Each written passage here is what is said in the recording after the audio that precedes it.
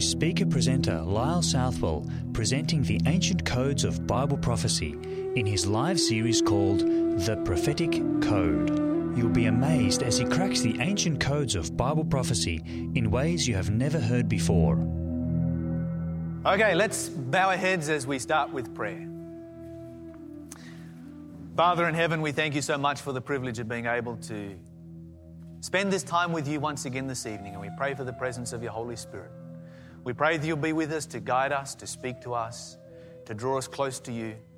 We pray that you'll teach us your word, that you'll reveal yourself to us and draw us close to you. And so we pray for your blessing. We ask in Jesus' name. Amen. This evening we look at the symbol of water. And as we move into the subject of the symbol of water, I want to ask a question. I'll put this picture up here on the screen. I want you to tell me, who is this a picture of? Yeah? Who would you guess it's a picture of? Yeah, most people would guess that's a picture of Mary and Jesus, wouldn't you? Yeah? That's a Babylonian Hindu and mother-child deities. Now, of course, today we find often the statue of Mary and Jesus within the context of Christianity. And the question that arises is, where did this concept originate from? Now, there's nothing wrong with the concept of Jesus and Mary, because Mary gave birth to Jesus, and that's a simple historical reality. However, when we look at the worship of the mother and child, or the Madonna and child, that as it is referred, is a very ancient symbol. It goes all the way back to Semiramis and to her son Tammuz, because when Tammuz was born, as we've mentioned many other times, Tammuz was considered to be the son of God. This was Satan preparing a great counterfeit. He knew what was going to take place, and he got in early and created a counterfeit, and this was the counterfeit right here. Of course, one of the names that was used for Tammuz was the name of Mithra, and we'll look at that in a little bit more detail as we work our way through tonight's subject. Now, wherever the religion of Nimrod went, and Ishtar and Tammuz, it was followed by the worship of the mother and child. And so you find the Madonna and child all over the place in the ancient world. In fact, you find this as being a very significant one in ancient Egypt, where you had Isis and Horus, a very familiar symbol that you'll find throughout Egypt popping up all over the place.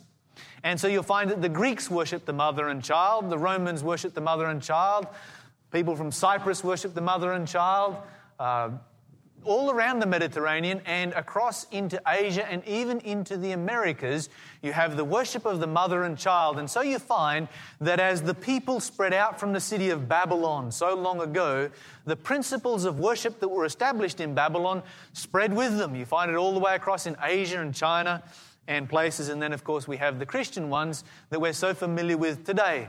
And, of course, what happened was, during the early centuries of Christianity, as paganism was entering the church, as the pagan priests were endeavoring to preserve their religion by placing it within the center of Christianity, they took this same concept and renamed their gods and called them Mary and Jesus. Now, I had an interesting experience while I was doing some research one time in Rome, and I was walking down a street and walking past it almost looked like a wall, and there's a little sign, a little door that was open, and I noticed that it went into a church. And so as you do, you walk in, and it was the Church of Saint Clementi. Fascinating place. Now, as I was looking around inside this particular church, there was, over in one corner, there was a sign that said you could go downstairs. Now, this is an 11th century church, and you could go downstairs to a 3rd century church, a very, very old church indeed. And it was a little bit hard to take photographs down there because you weren't allowed to take photographs, and I just sort of snuck a few. Don't tell them. But it was an interesting place. If you go down in this very, very old church, down to the far end of this church, it dates back to the time when paganism was entering the church.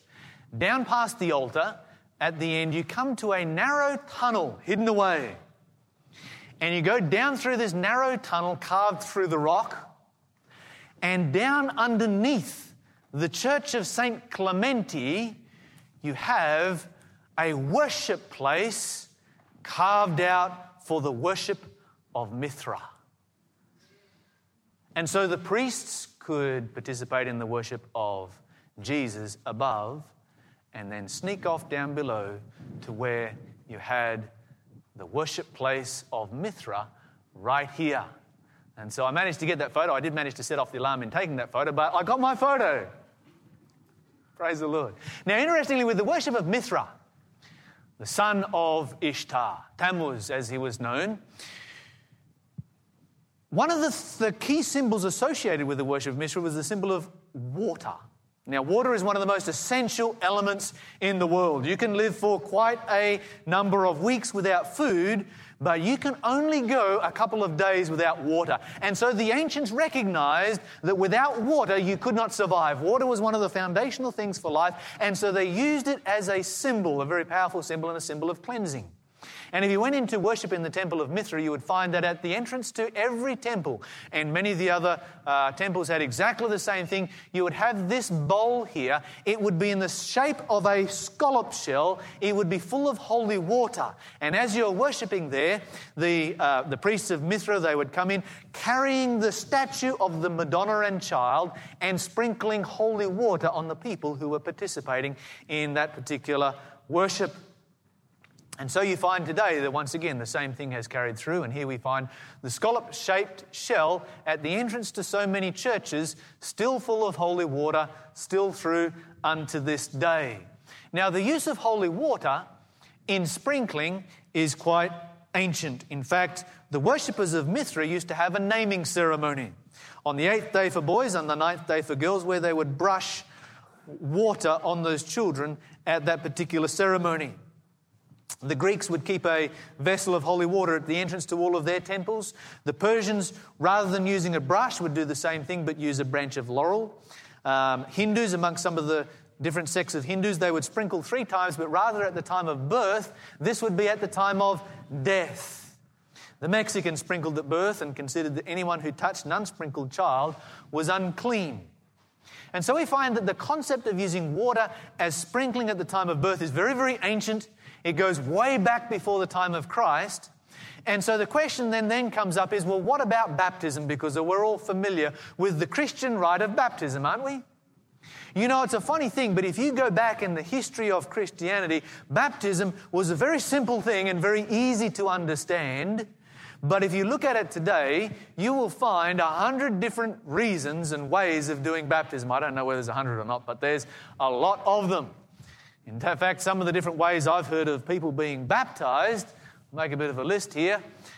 Some people believe that baptism is not necessary. Others do sprinkling. Others do 3 times forward. Others pour water on the head. These are just some of the list. Some of them do full immersion. Some of them, this happened in Hollywood. A guy got baptized in rose petals. It only happened in Hollywood. You can get baptized over the phone. You can get baptized online. There are so many ways of being baptized today. Some people even get baptized for dead relatives. We could go on and on and on.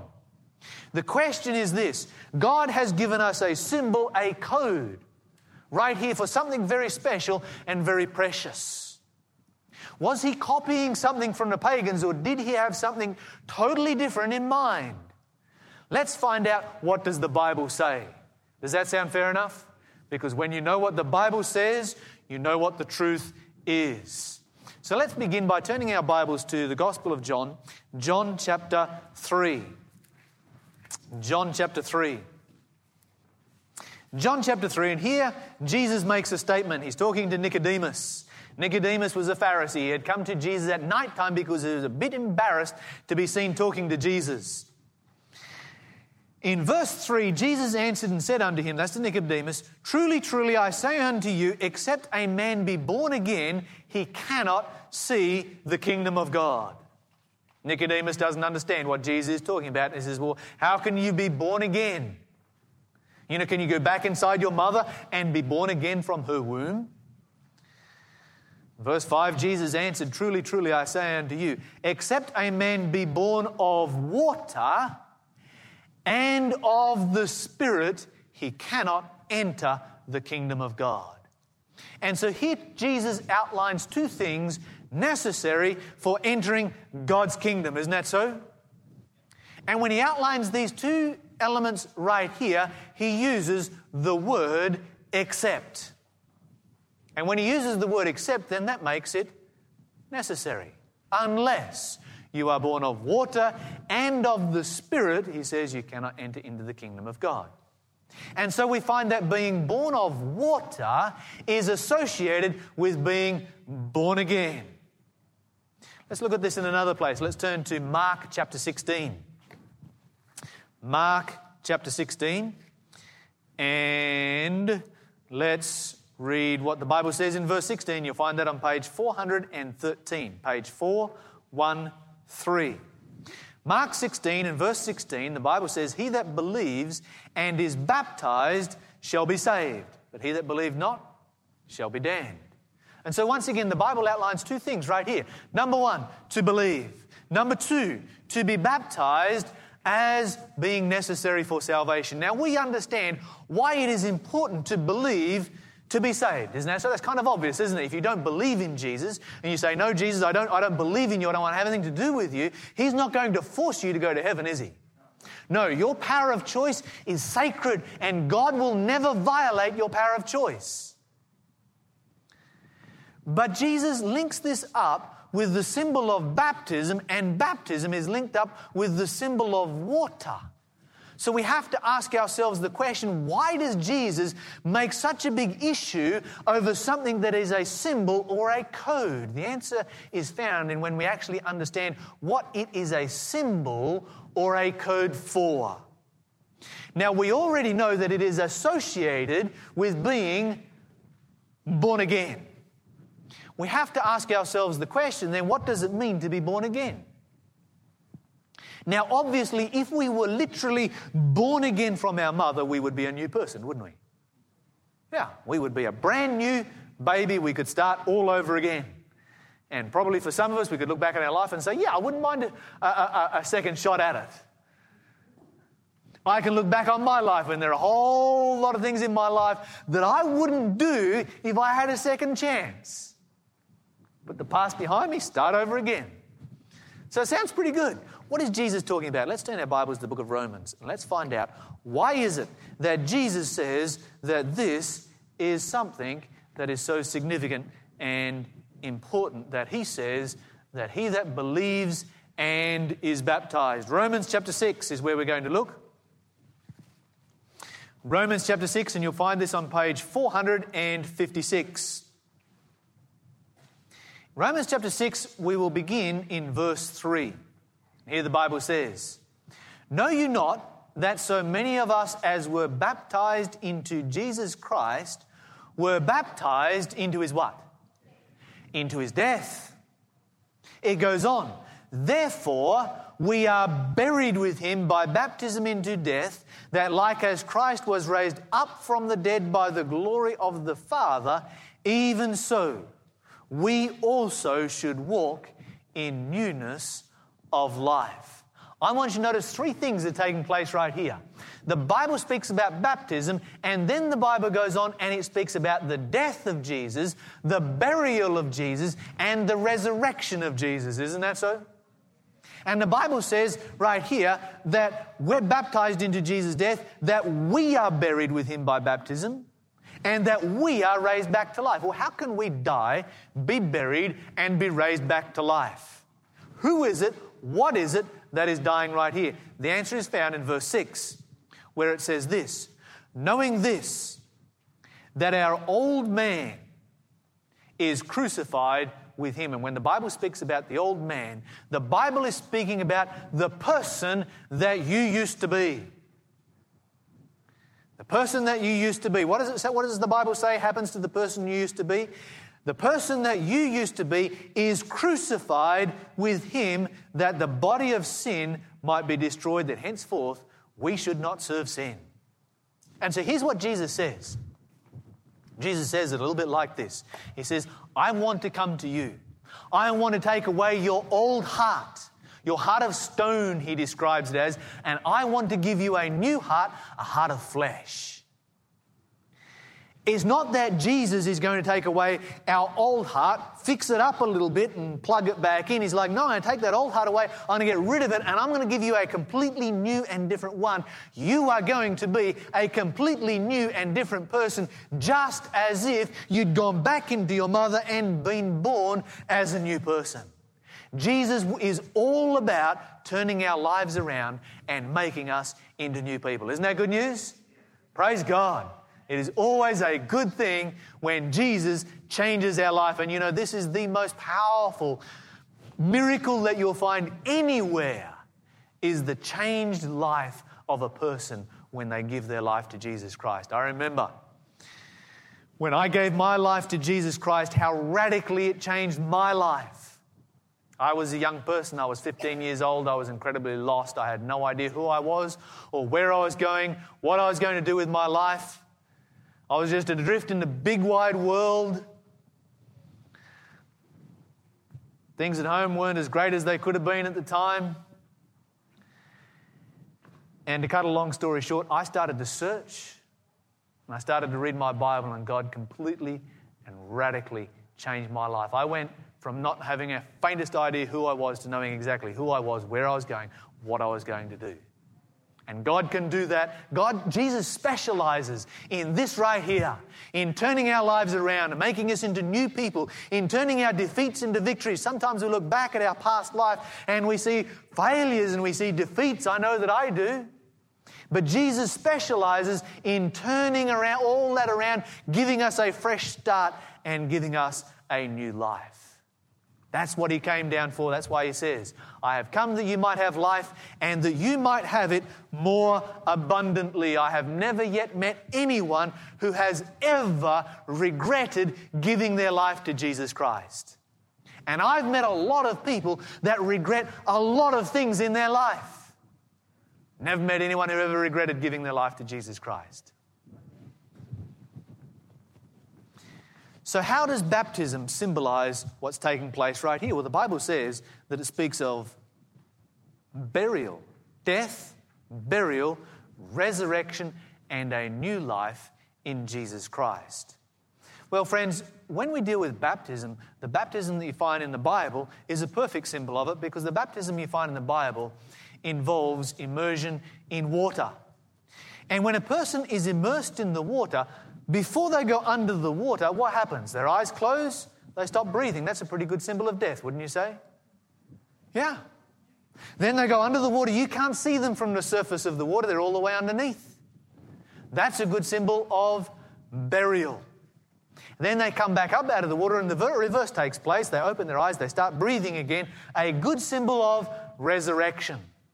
This is a symbol, a code of what has taken place in your life. It symbolizes that the old you is gone and that you are now living a new life in Jesus Christ. That you have made that surrender, you have made that decision, and you've said, I've given my life to Jesus Christ. That's what baptism is a symbol of. And so we have a couple of examples here on the screen of baptisms taking place in different parts of the world. And we have to ask ourselves the question, well, how does the Bible then say? If there are so many ways and so many theories out there as to how baptism takes place, what does the Bible actually have to say about this? And if this symbol, this code is so important, what is the correct way? Let's turn our Bibles to the book of Mark.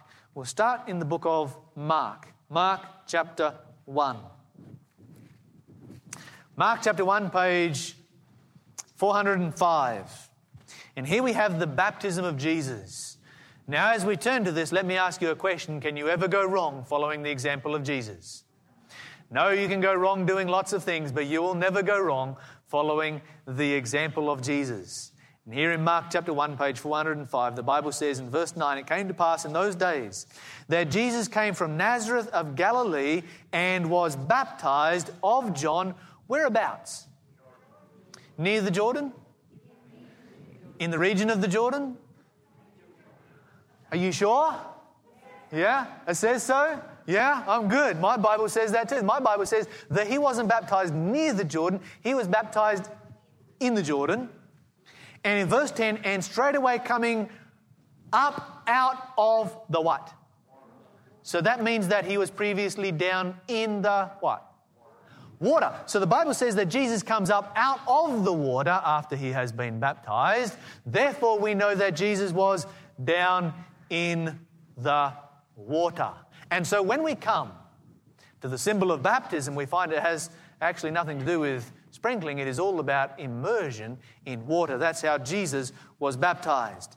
If we go to the book of Acts, let's go over to the book of Acts. Let's look at another example over here. And over here you find the story of the Ethiopian eunuch.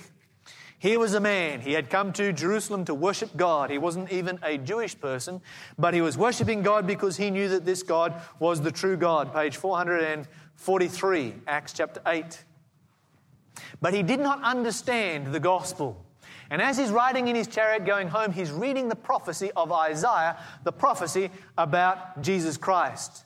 And as he does not understand what's going on in this prophecy, God sends Philip, and Philip catches up to him, and Philip says, do you understand what you're reading? He's like, no, I don't understand it. So Philip gets up in the chariot with him, and they sit down, and they have a Bible study together. And so Philip is able to fill in the last piece of the jigsaw puzzle for the Ethiopian eunuch. And so we find the story in verse 35, Acts chapter 8 and verse 35.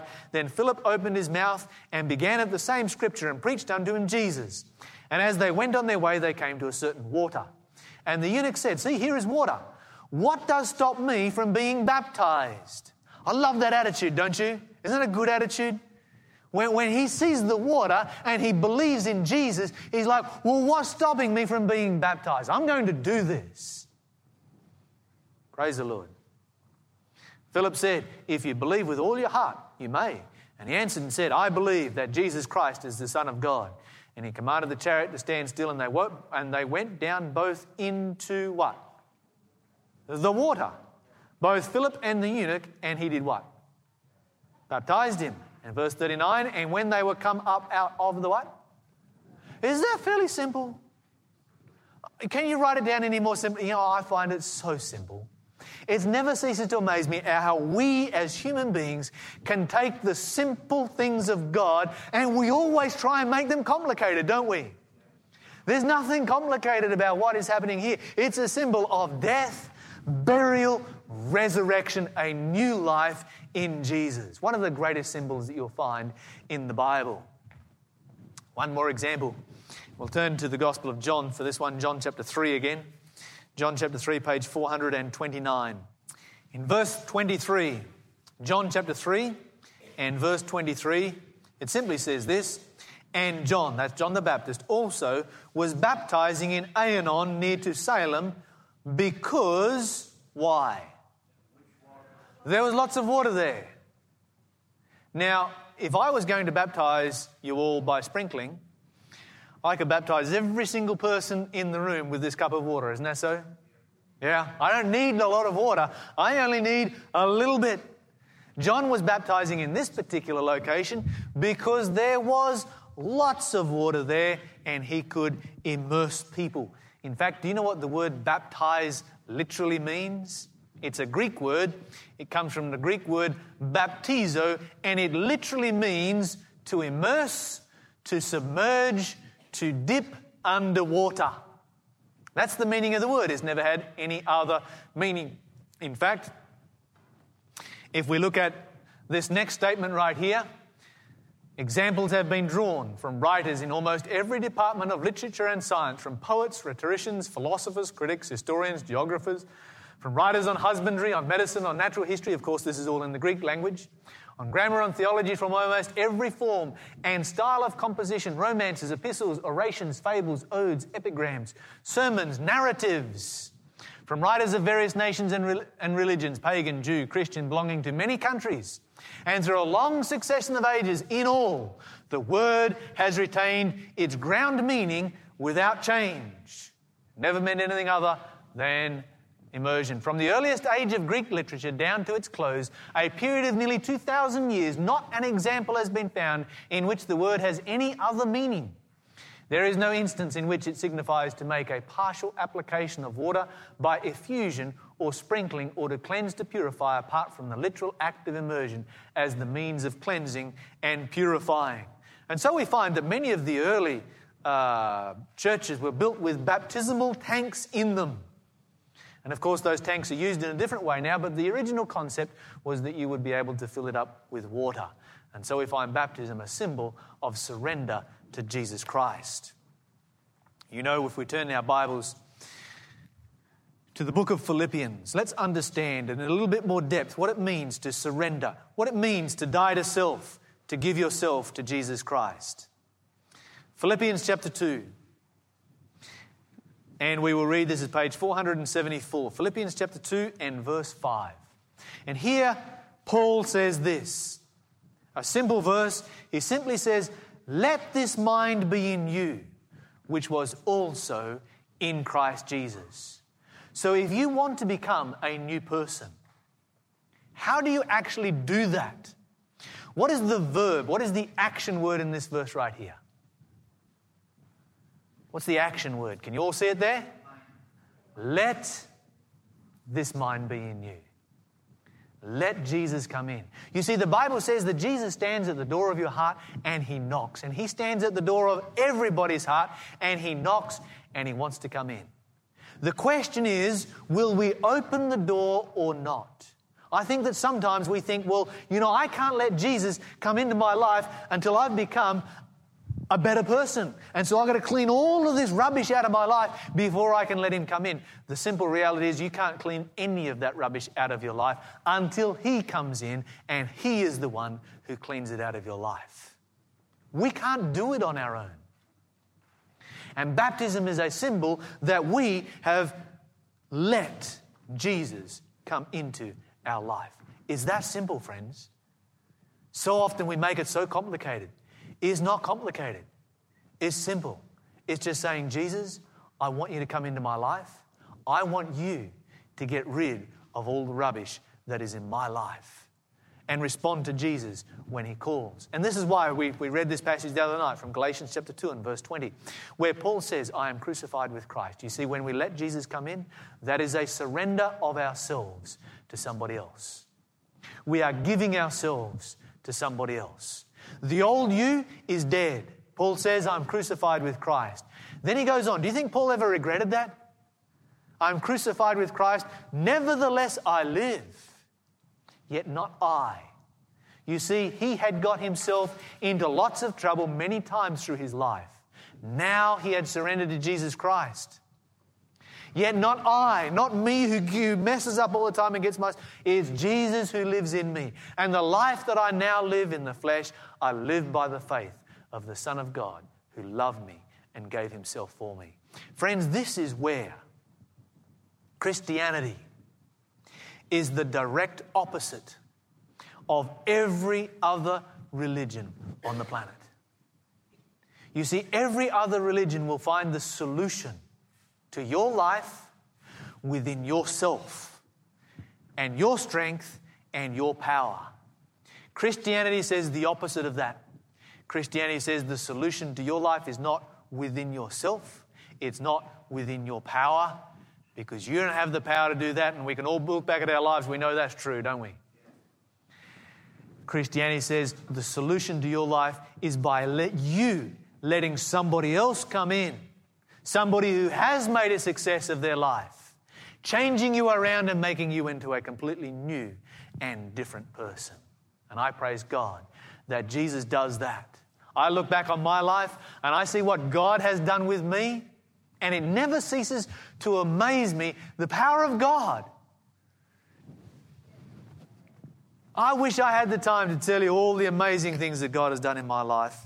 Maybe one time I will. Maybe one time I'll have a time to share with you some more of my testimony. But I look back and it just staggers me. If I had have known, I could never have dreamed that I would be here today doing what I am today back when I first gave my life to Jesus Christ. I could never have imagined that.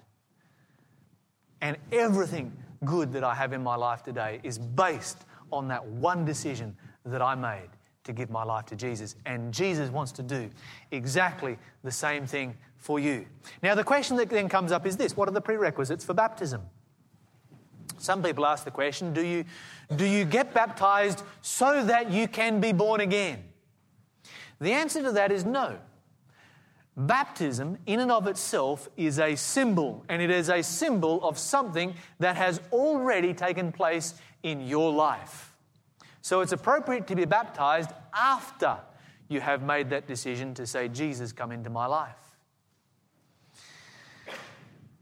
If you are baptized without having given your life to Jesus Christ as a sinner, after your baptism, do you know what you are? You're a wet sinner. The water is simply a symbol that Jesus has come in and changed your life. Let's turn our Bibles to Matthew chapter 28. Matthew chapter 28. Let's look at the prerequisites for baptism.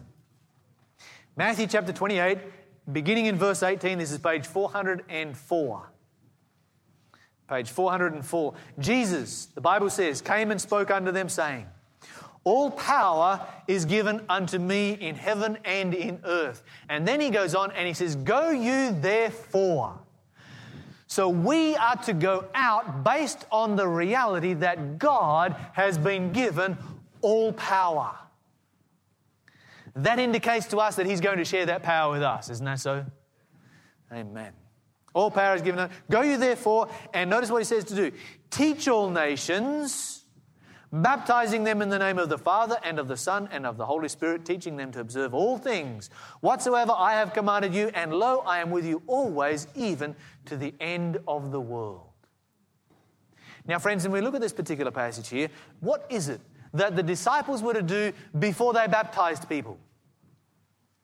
He says, go you therefore and do what? Teach all nations, and then do what? Baptize them.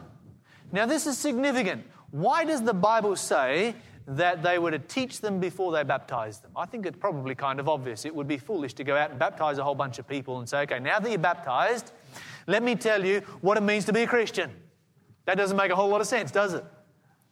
In fact,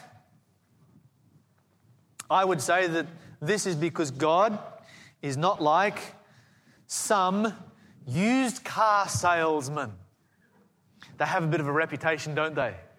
I say some because I'm sure there are some Christians. Anyone here a used car salesman? Okay, I'm not going to offend anyone tonight. That's good. A used car salesman, when you go in there to look at a car, he's got one thing on his mind, doesn't he? He wants to get your signature on the bottom of that contract, doesn't he? He's not worried about you reading the fine print. Like, don't worry about the fine print. Just sign right here, because the moment he's got your signature, that's it. Your money's coming his way. Isn't that how it works? God is not like that. God doesn't say, look, get your signature here on the bottom of this contract. Okay, good. Now you're baptized. You're locked in. That's it. Whether you like it or not, I'm taking you to heaven. And now that you've signed up, now I'll tell you what it actually means to be a Christian. God doesn't operate like that. No, God says this, go and teach all nations. Then they can make their own decision as to whether they will be a Christian or not. And then when they make that decision, then baptize them. Let's go over to Mark chapter 16 and verse 16. We read this one before. Let's read it again. Mark chapter 16 and verse 16. What is the prerequisite for baptism over here? Mark chapter 16 and verse 16. And here the Bible simply says, he that believes and is baptized. What is the prerequisite for baptism? But it doesn't make any sense. Does it make any sense to baptize somebody who does not believe in Jesus Christ? No, that doesn't make any sense at all. And so belief is a prerequisite for baptism. Well then, let's go over to the book of Acts. Acts chapter 2. And we'll find one more prerequisite for baptism over here. Acts chapter 2, page 440, where the Bible says this in verse 37. Peter has been preaching, and it says, now when they heard this, they were pricked in their heart and said unto Peter and to the rest of the apostles, men and brethren, what shall we do? Then Peter said unto them, repent and do what? And be baptized. So what comes before baptism here? Repentance. So here we have three biblical prerequisites. Once again, does it make any sense to be baptized as a symbol of death to self, death to the old man, death to the old life, and a new life in Jesus Christ? Does it make any sense to do that when you've never even repented of the things the old man has done? That doesn't make any sense at all, does it? No, of course not. And so the Bible says that repentance is a prerequisite for baptism. And so some people ask me the question and they say, well, where does the concept of sprinkling fit into what we've been studying here from the Bible? And the simple answer is that it doesn't. Now, I realize a lot of people haven't studied it through and they don't realize that. But the concept of sprinkling, you do not find anywhere within Scripture.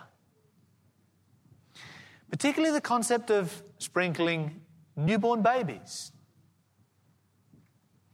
You don't find that in the Bible. Jesus is our example. Jesus was baptized as an adult. Set as an example of being baptized at an age at which you could make a decision for yourself and understand for yourself what was taking place. It makes sense, doesn't it? That way you can be taught, you can believe, you can repent, you can make that decision and say, yes, I want to follow Jesus. I want to give my life to Him. I want Jesus to come into my heart, and I want to publicly demonstrate that through baptism. It's a little bit like marriage in some ways. If you think about marriage, there are two parts to marriage. There is a union together of a husband and wife where they fall in love with each other.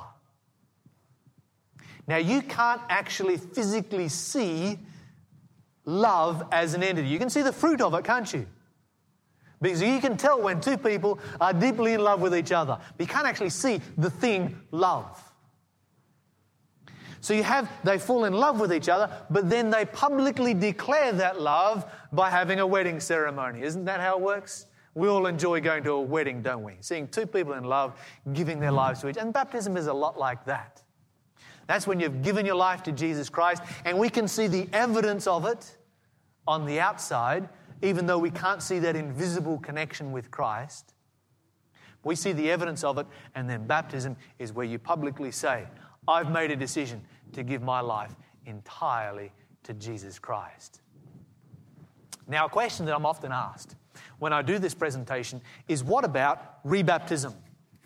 Being baptized twice. Does the Bible ever speak of being baptized twice? That's a good question. Let's turn our Bibles over to the book of Acts.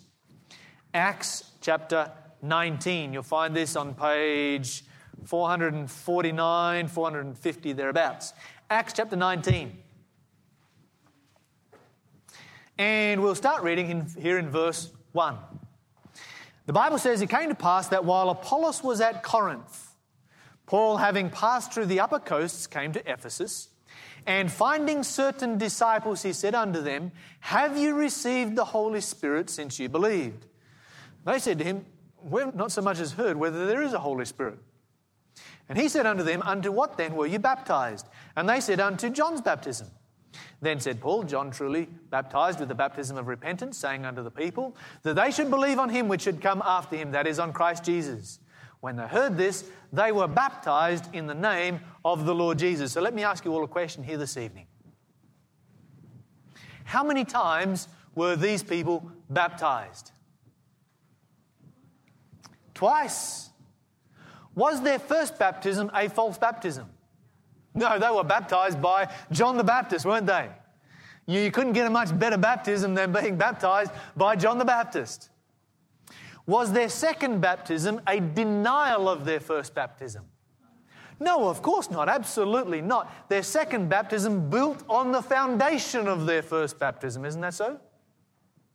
And so we have to then ask ourselves the question, well then, why were they baptized twice? The answer is very simple. It's right there in the passage. They had never heard of the doctrine of the Holy Spirit. Now, the concept of the Holy Spirit, the teaching, the doctrine of the Holy Spirit, and the reality of the presence of the Holy Spirit, is that a big issue? Yeah. Is that going to change your life? Yeah, absolutely. It's going to make your life take a radical and a new direction in your relationship with God. And this is what baptism is all about. It's all about a new start, a new direction in your life. And so here these people, they learn a new doctrine. It's a life-changing doctrine. We should always learn new things from the Bible. But when we learn a new life-changing doctrine, they were baptized a second time. And their second baptism, built on the foundation of their first one. It wasn't in a denial. It was, in many ways, you had the first one here, then you had the second one here. This was the basis for their second baptism. There's something else that you'll find in the Bible. If you go to the book of Revelation, you find this over in Revelation. The Bible speaks of the church in Ephesus. And it speaks about the church in Ephesus in Revelation chapter 2 having left their first love. And God counsels them. These are people who had wandered away from God in their hearts. Revelation chapter 2 and verse 4, where it says, "Nevertheless, I have somewhat against you, because you have left your first love. Remember therefore from where you are fallen, and repent, and do the first works, or else I will come unto you quickly, and will remove your candlestick out of his place, except you repent." So here they've wandered away from God, and what does God counsel them to do? To repent and to go back and do what? The first works, the foundational works of their Christian experience. Baptism is one of the foundational, one of the first things that you do when you give your life to Jesus Christ. And he says, look, go back and do the first works. Start over again. Make a fresh start. And so this is a passage for people who have wandered away from God. And so there are two times that it is appropriate for people to be baptized a second time. And so, friends, we find that in the Bible, baptism is a symbol of the death, the burial, the resurrection of Jesus Christ. A symbol that we have become new people in Jesus. This evening I want to share a story with you that took place in 2004. At that particular time I was working in Denver, Colorado, and we were working with a series of meetings similar to this one.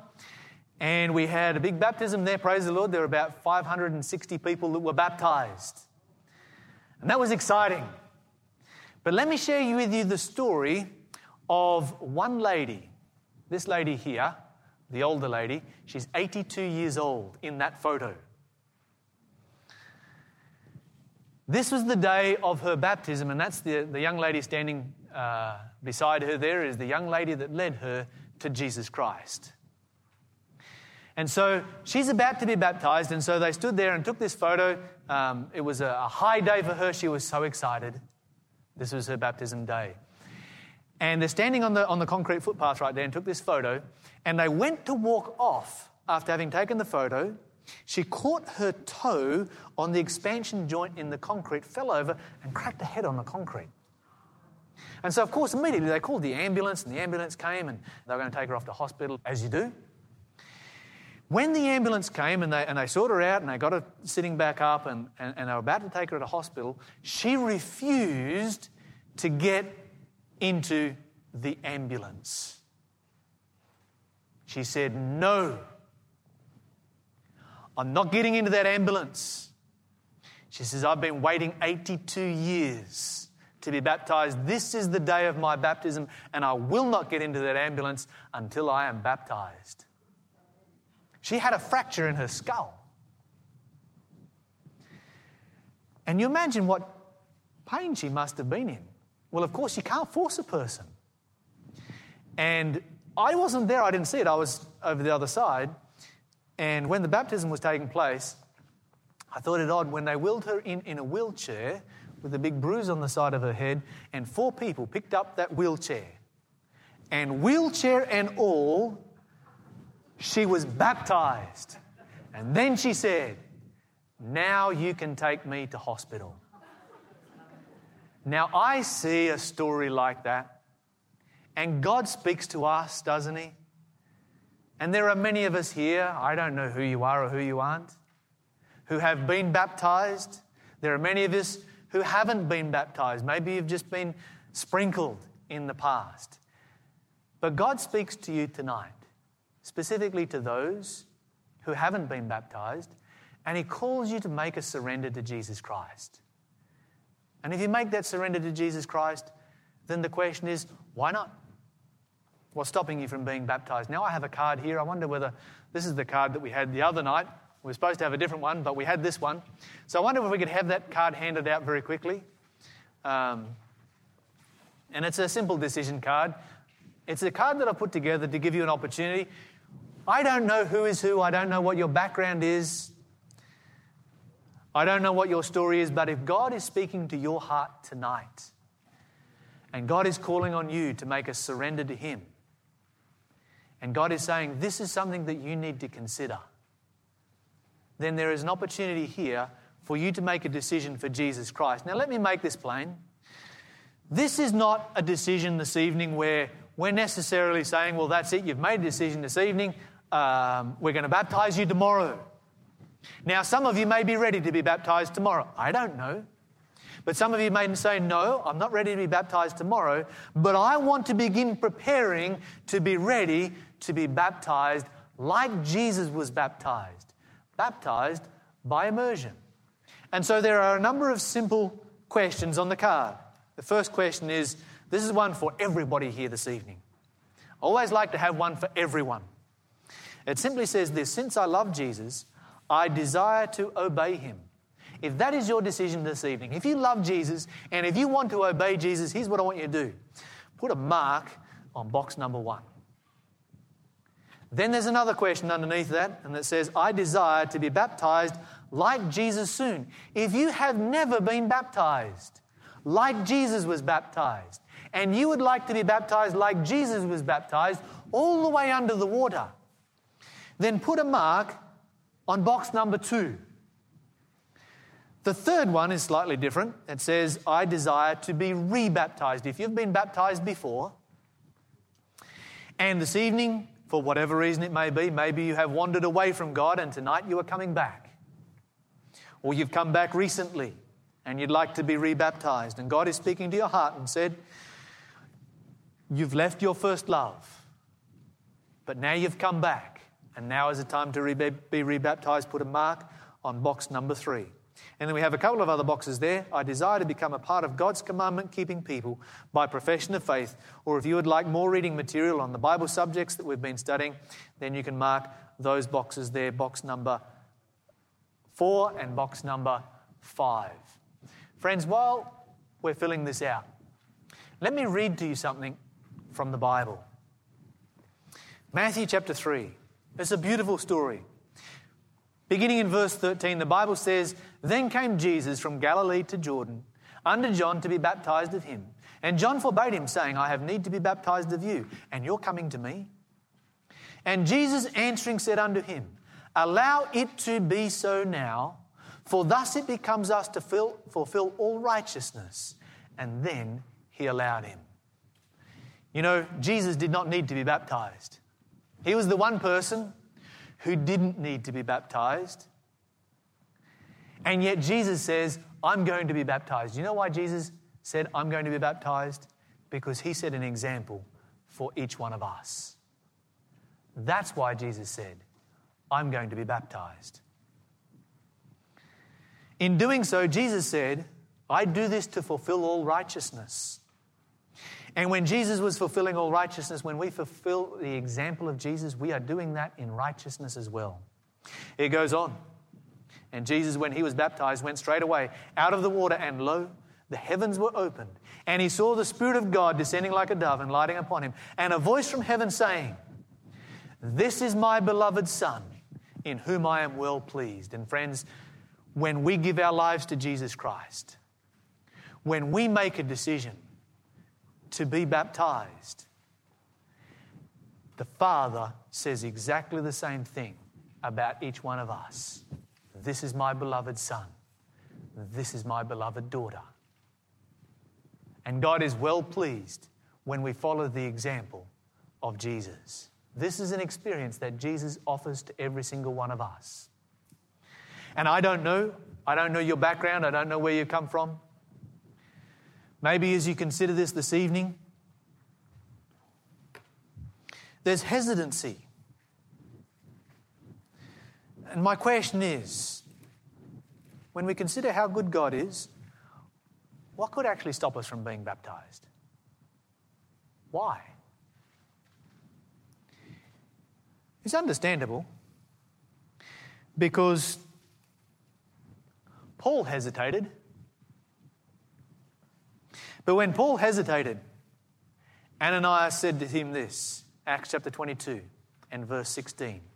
He said, "And now, why do you tarry? What are you waiting for? Arise and be baptized and wash away your sins, calling on the name of the Lord." And my question is the same this evening. What are you waiting for? Why not? Arise and be baptized. Call on Jesus Christ. He will change your life, friends. And so as you consider the questions that you have on the question card here this evening, if you'd like to be baptized, put a mark on box number 2. If you'd like to prepare for it, maybe you're ready, maybe you're not. If you'd like to be rebaptized, then put a mark on box number 3. Then here's what I want you to do. Take a card, fold it in half. This is a decision between you and the Lord. And then as you head out this evening, put it in the the question box as you go out this evening. Put that decision card right there, and that way we will be able to follow up with you, and you can expect a phone call from us very, very soon. Friends, let's bow our heads as we close with prayer. Father in heaven, we thank you so much for the opportunity that it is to be able to serve you. We thank you for the great gift of your Son. We thank you for the privilege of being able to give our lives to you, to say, "Yes, Jesus, I let you come into my life." And the moment we say that you come into our life and you begin that process of changing us into a new and a different person. Father, I pray for every single person here this evening. I pray that all of us have made decisions, regardless of our background, to serve you. I thank you for those who have made a decision for baptism this evening and those who have made decisions for baptism on the previous evenings. And Father, I pray that you'll bless each one in a special way. And so we pray that you'll keep us close to you. Bless us with your presence. We ask in Jesus' name. Amen.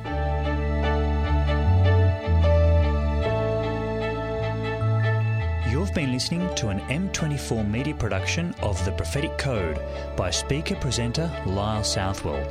For more information, visit knowthecode.global or call 3ABN Australia Radio on 02 4973 3456.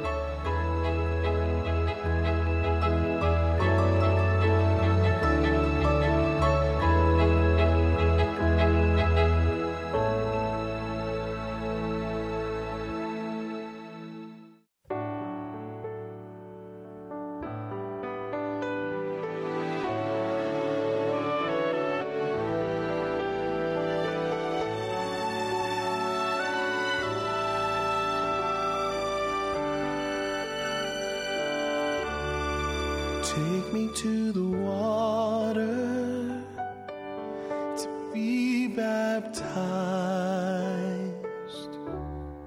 Bury me with Jesus,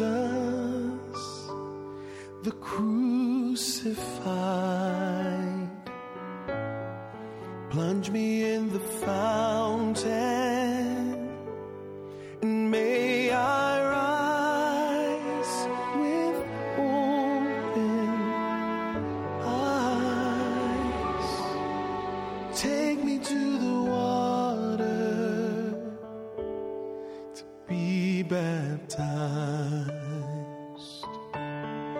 What a joy and blessing to be baptized as a testimony of a work inside. Jesus' blood has cleansed me, and to new life He lifts me. Rise, I've come to the water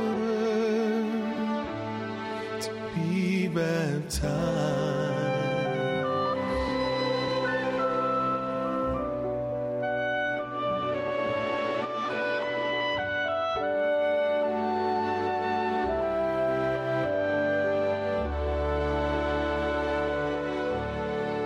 Take me to the water, to be baptized. Bury me with Jesus,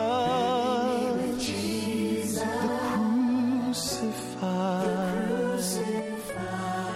Plunge me in the fountain,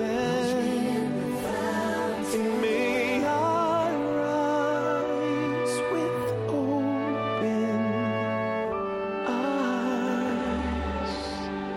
Take me to the water, to be baptized. I've come to the water, to be baptized.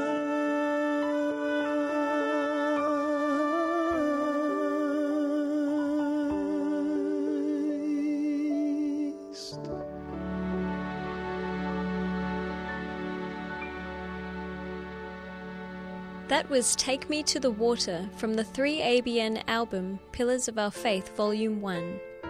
And now let's listen as Jamie George plays Our Great Saviour.